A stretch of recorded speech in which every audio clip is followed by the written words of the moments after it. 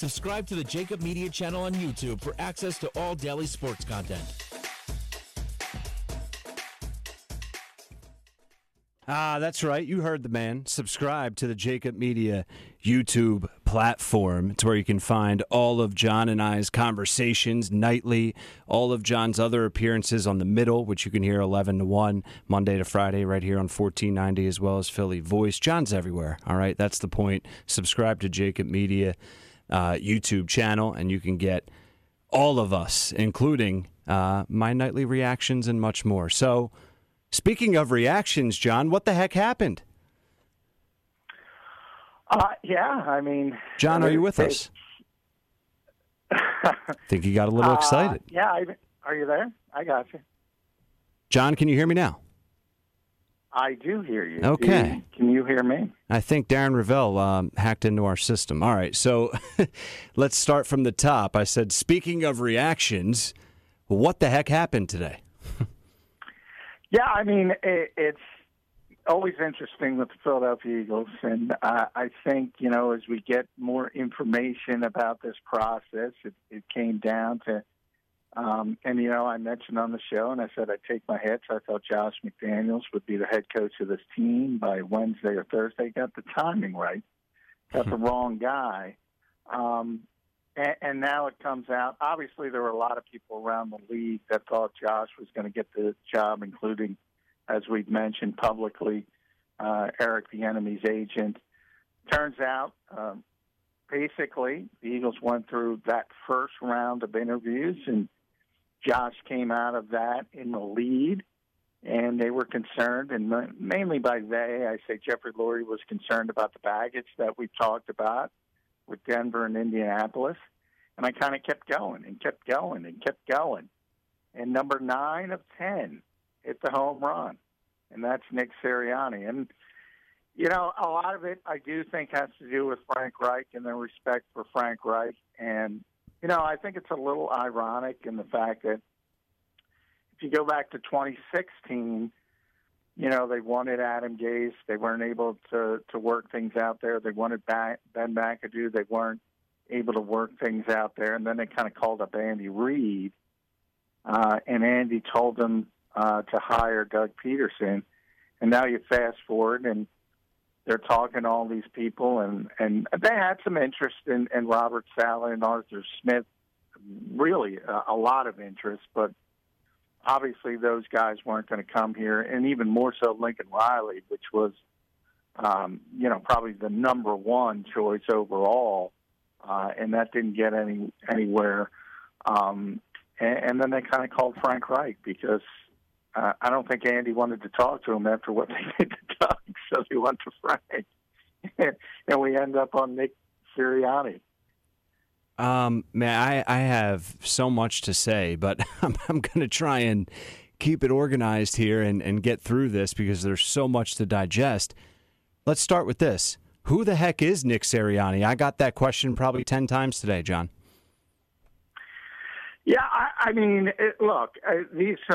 one of the things about the Eagles, and I guess I should be more clear when I say these things. It's really Jeffrey. It's really Jeffrey Lurie. I think he takes a lot of pride, and he should, in that 1999 hire of Andy Reid. And basically, he was off the radar. Nobody knew who he was except, people in the league who really understood the coaching profession. But he wasn't at that level where he's getting interviews yet.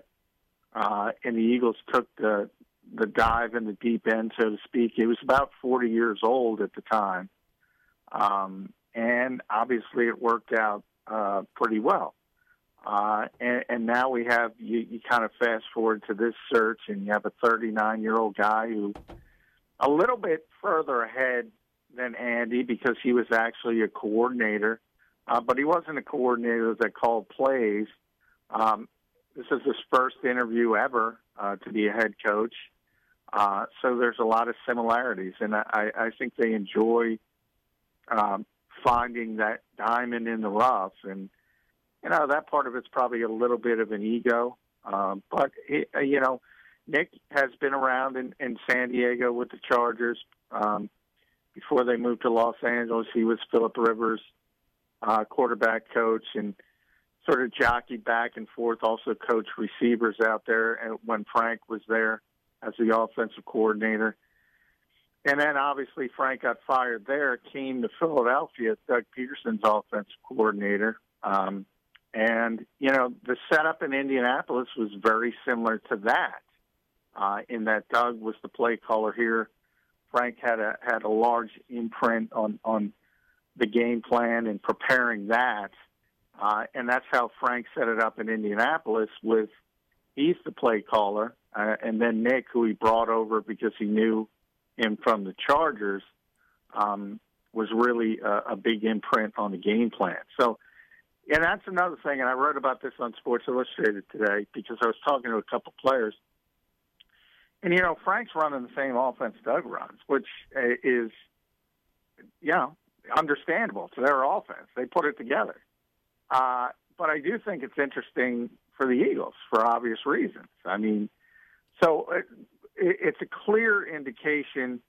And by the way, one of those players told me the exact same terminology as well. So clearly they didn't have a problem with the offensive system, the offensive scheme. The problems had to do with the relationship with Carson Wentz, and even more so, the assistant coaches with Doug Peterson. Otherwise, he'd still be here. I'm going to skip a couple of questions here because this is fresh in my mind. Can you name a situation in the past, John, where someone was brought in as the head coach to fix the quarterback and they successfully did so? No, and if that's why the Eagles if that was, the one thing they harped on and said, you have to fix Carson Wentz, and that's why we're going to hire you to be the coach.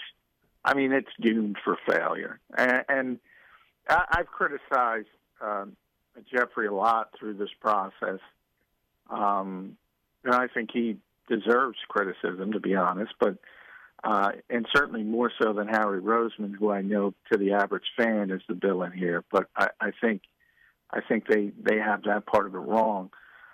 If that's his decision, if that's the lone reason he's hiring Nick Sirianni, it's going to fail. But and again, I say that because I've criticized him a lot. I don't believe that's the case.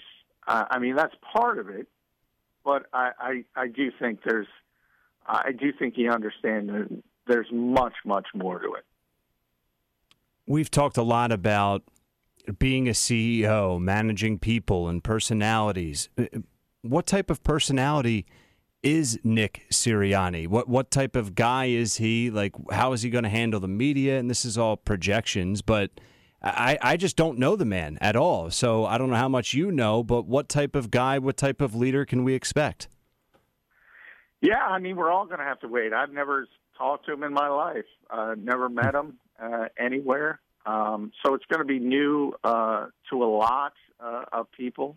The fact that Frank Reich thinks so highly of him is obviously a positive because, he's got a ton of respect around this league, not only the Eagles for what he did. I mean, long before he even got here, everybody loves Frank as a person.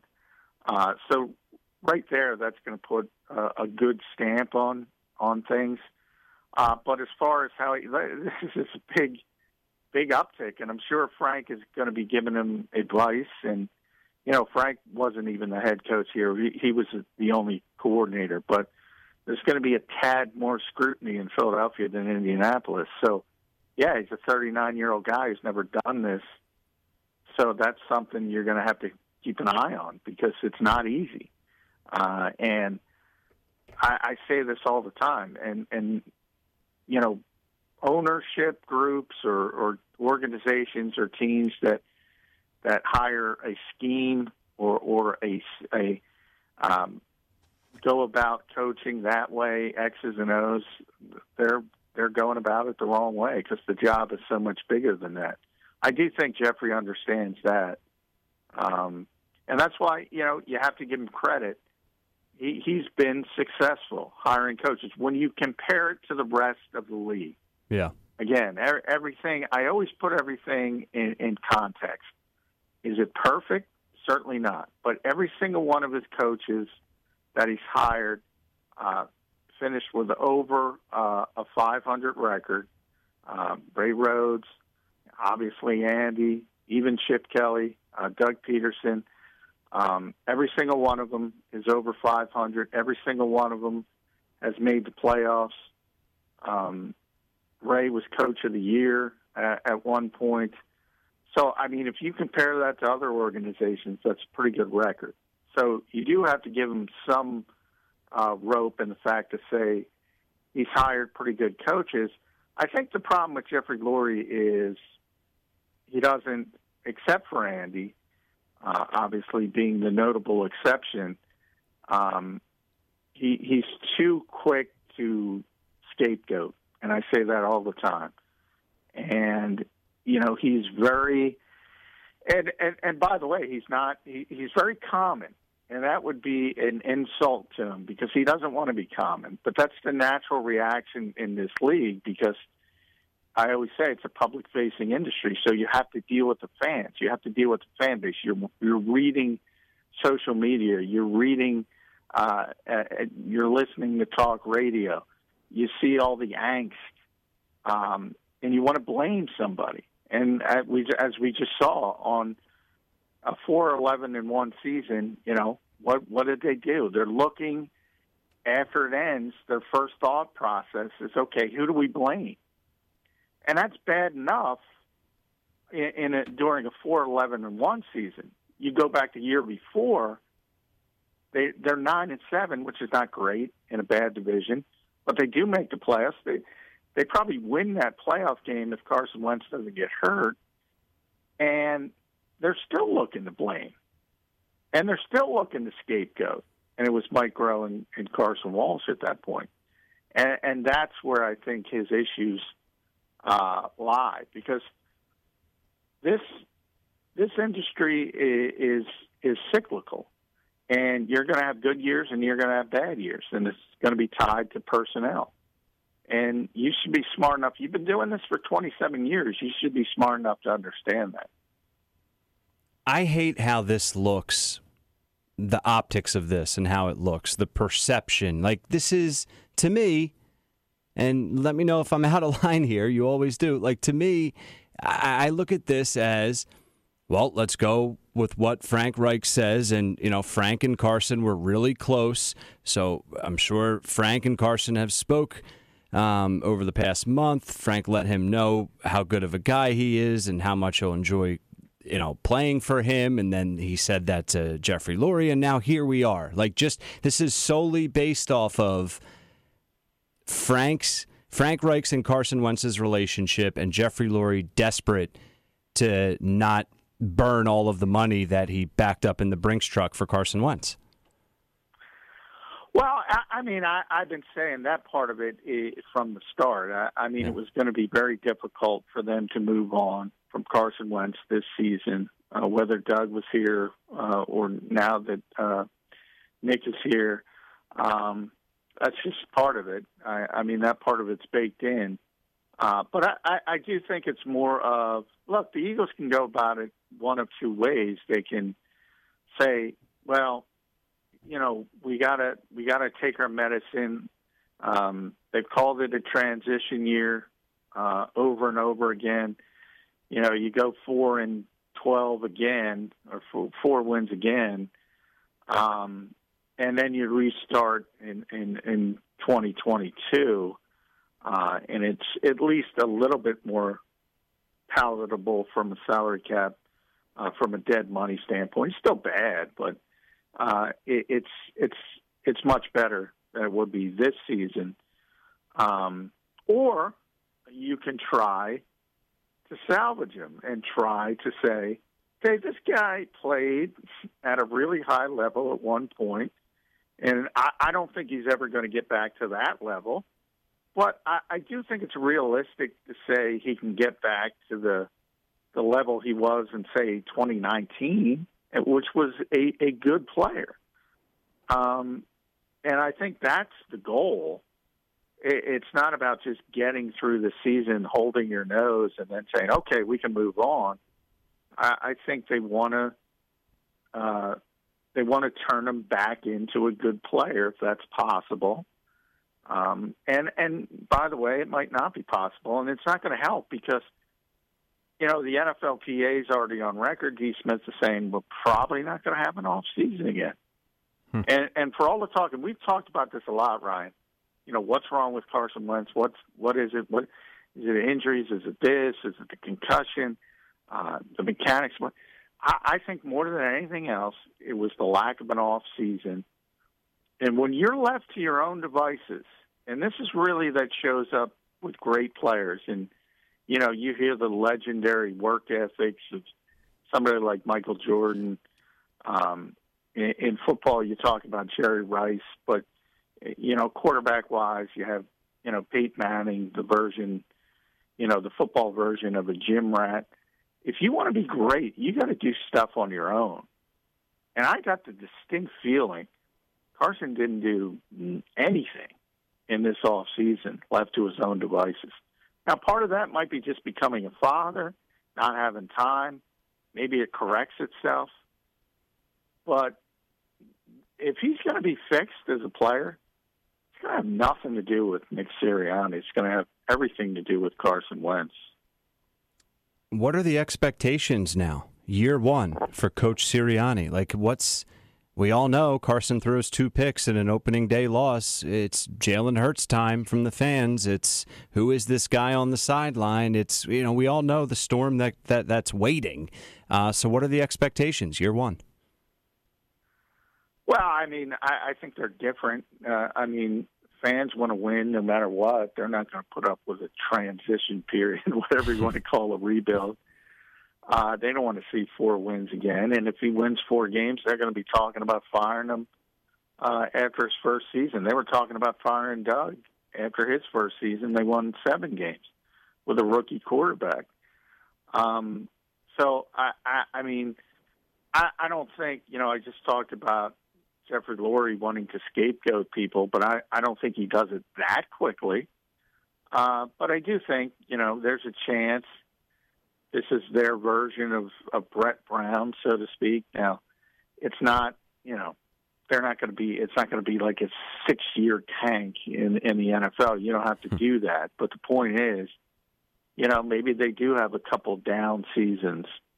And then you say, okay, we're starting to get better again. Maybe we need a different coach. I think all of that depends on how Nick handles himself. And, that's the unknown. That's always the unknown, no matter who tells you what.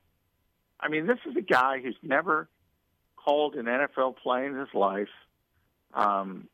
This is a guy who is never been a head coach at any level. Nobody knows.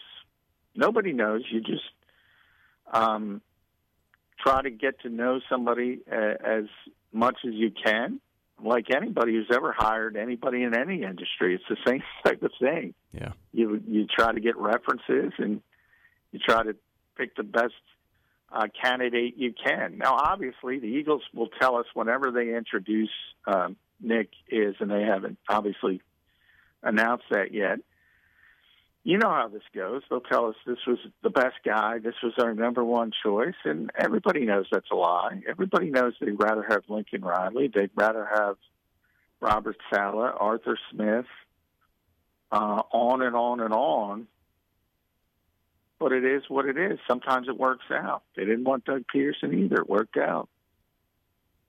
So next question is, how does John McMullen envision the coaching staff to shape up? What are, a guy as a head coach who's never called a play in the NFL, you'd probably like to have some legitimate talent around him on the coaching staff.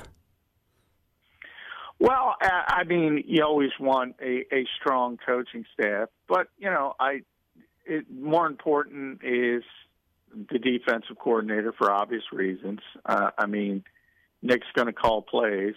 So it'll be interesting. I don't even know. The Eagles have a number of assistant coaches under contract. that could stay. And I said, middle of the week, that's when that shift started. I mentioned that, all of a sudden Jeff Stoutland wasn't going to Alabama anymore.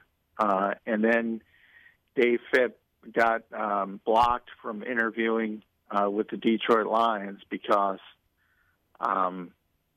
he's still under contract. That was a clear indication in the shift from Josh McDaniels to Nick Sirianni. At that point, you say, okay, the Eagles, they're going to keep these guys, and they're going to keep these guys to put them on Nick's staff. So there's certain guys. Dave, as I said, is obviously going to still be here as the special teams coordinator. And who knows? I mean, the talk with Jeff is, he didn't necessarily want to stay, depending who the coach was. So he's got to make that decision. And obviously, Deuce Staley's got to be upset. So I can't speak for Deuce Staley, but if he's got other options, he's probably going to look at them. And then Jonathan Gannon, who's the secondary coach of the Colts, a lot of talk about him potentially being the defensive coordinator. Talking with John McMullen, our NFL Eagles insider. John, what about responsibilities? Because if I have to bring up perception again, it seems like this is a perfect puppet situation, for all the reasons that you've mentioned.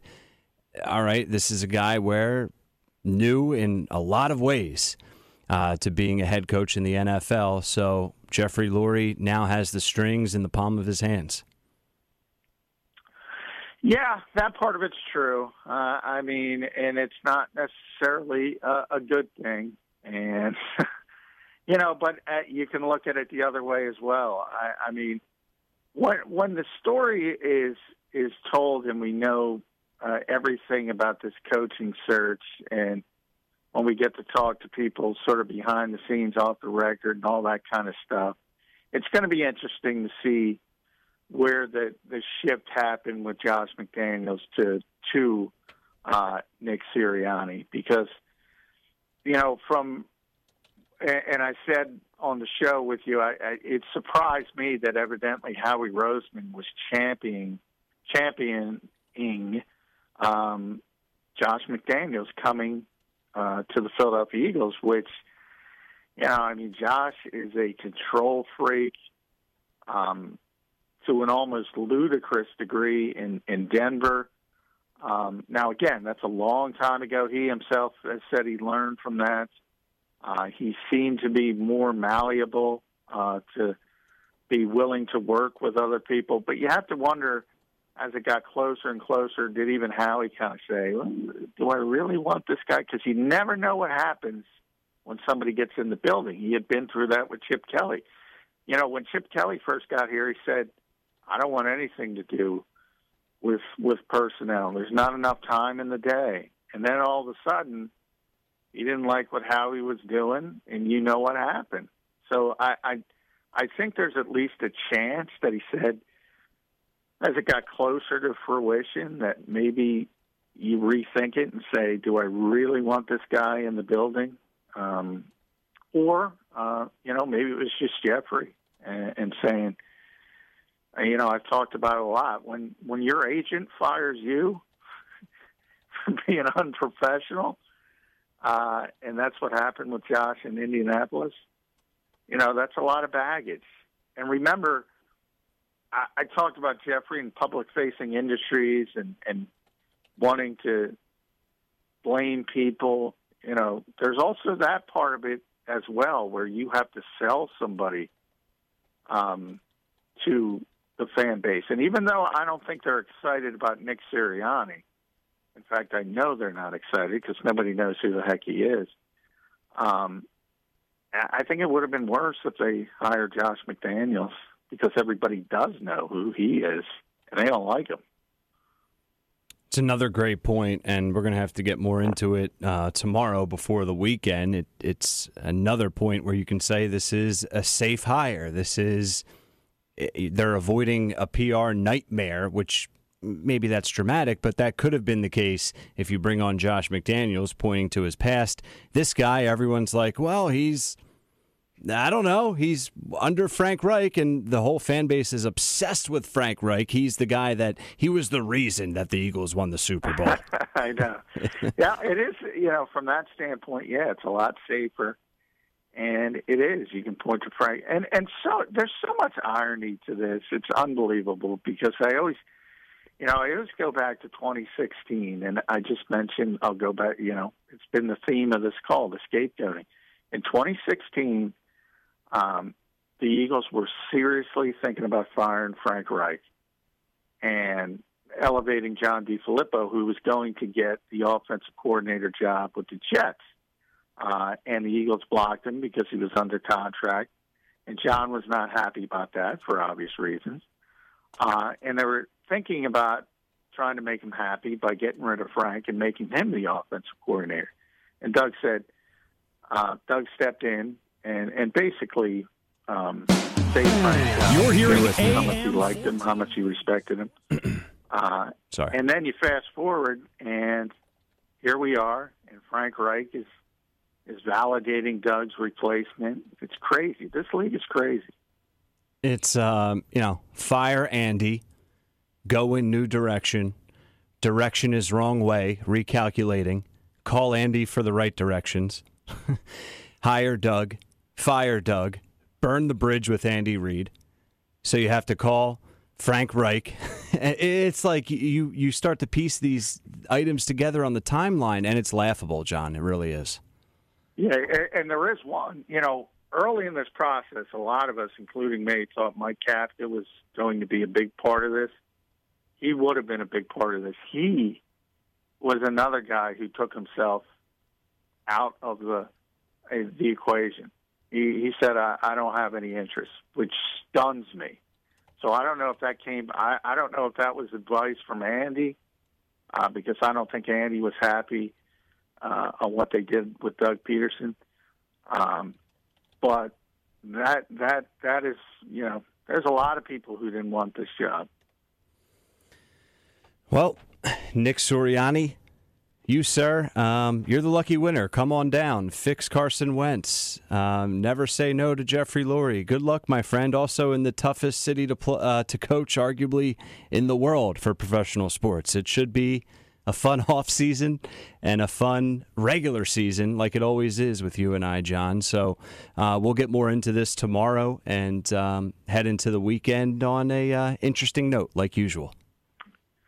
Yeah, it never ends. And one thing, I hope Nick is listening, and I hope he listens at some point on the Jacob Media YouTube channel. Now, he does. I'm going to tell him right now, they're all going to think your offense stinks by week 2, so don't worry about it.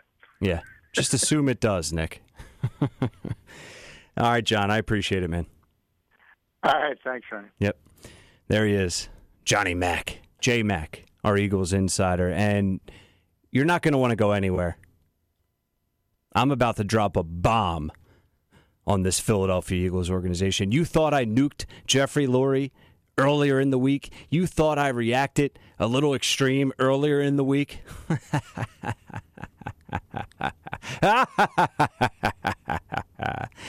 Keep it right here. We'll be right back.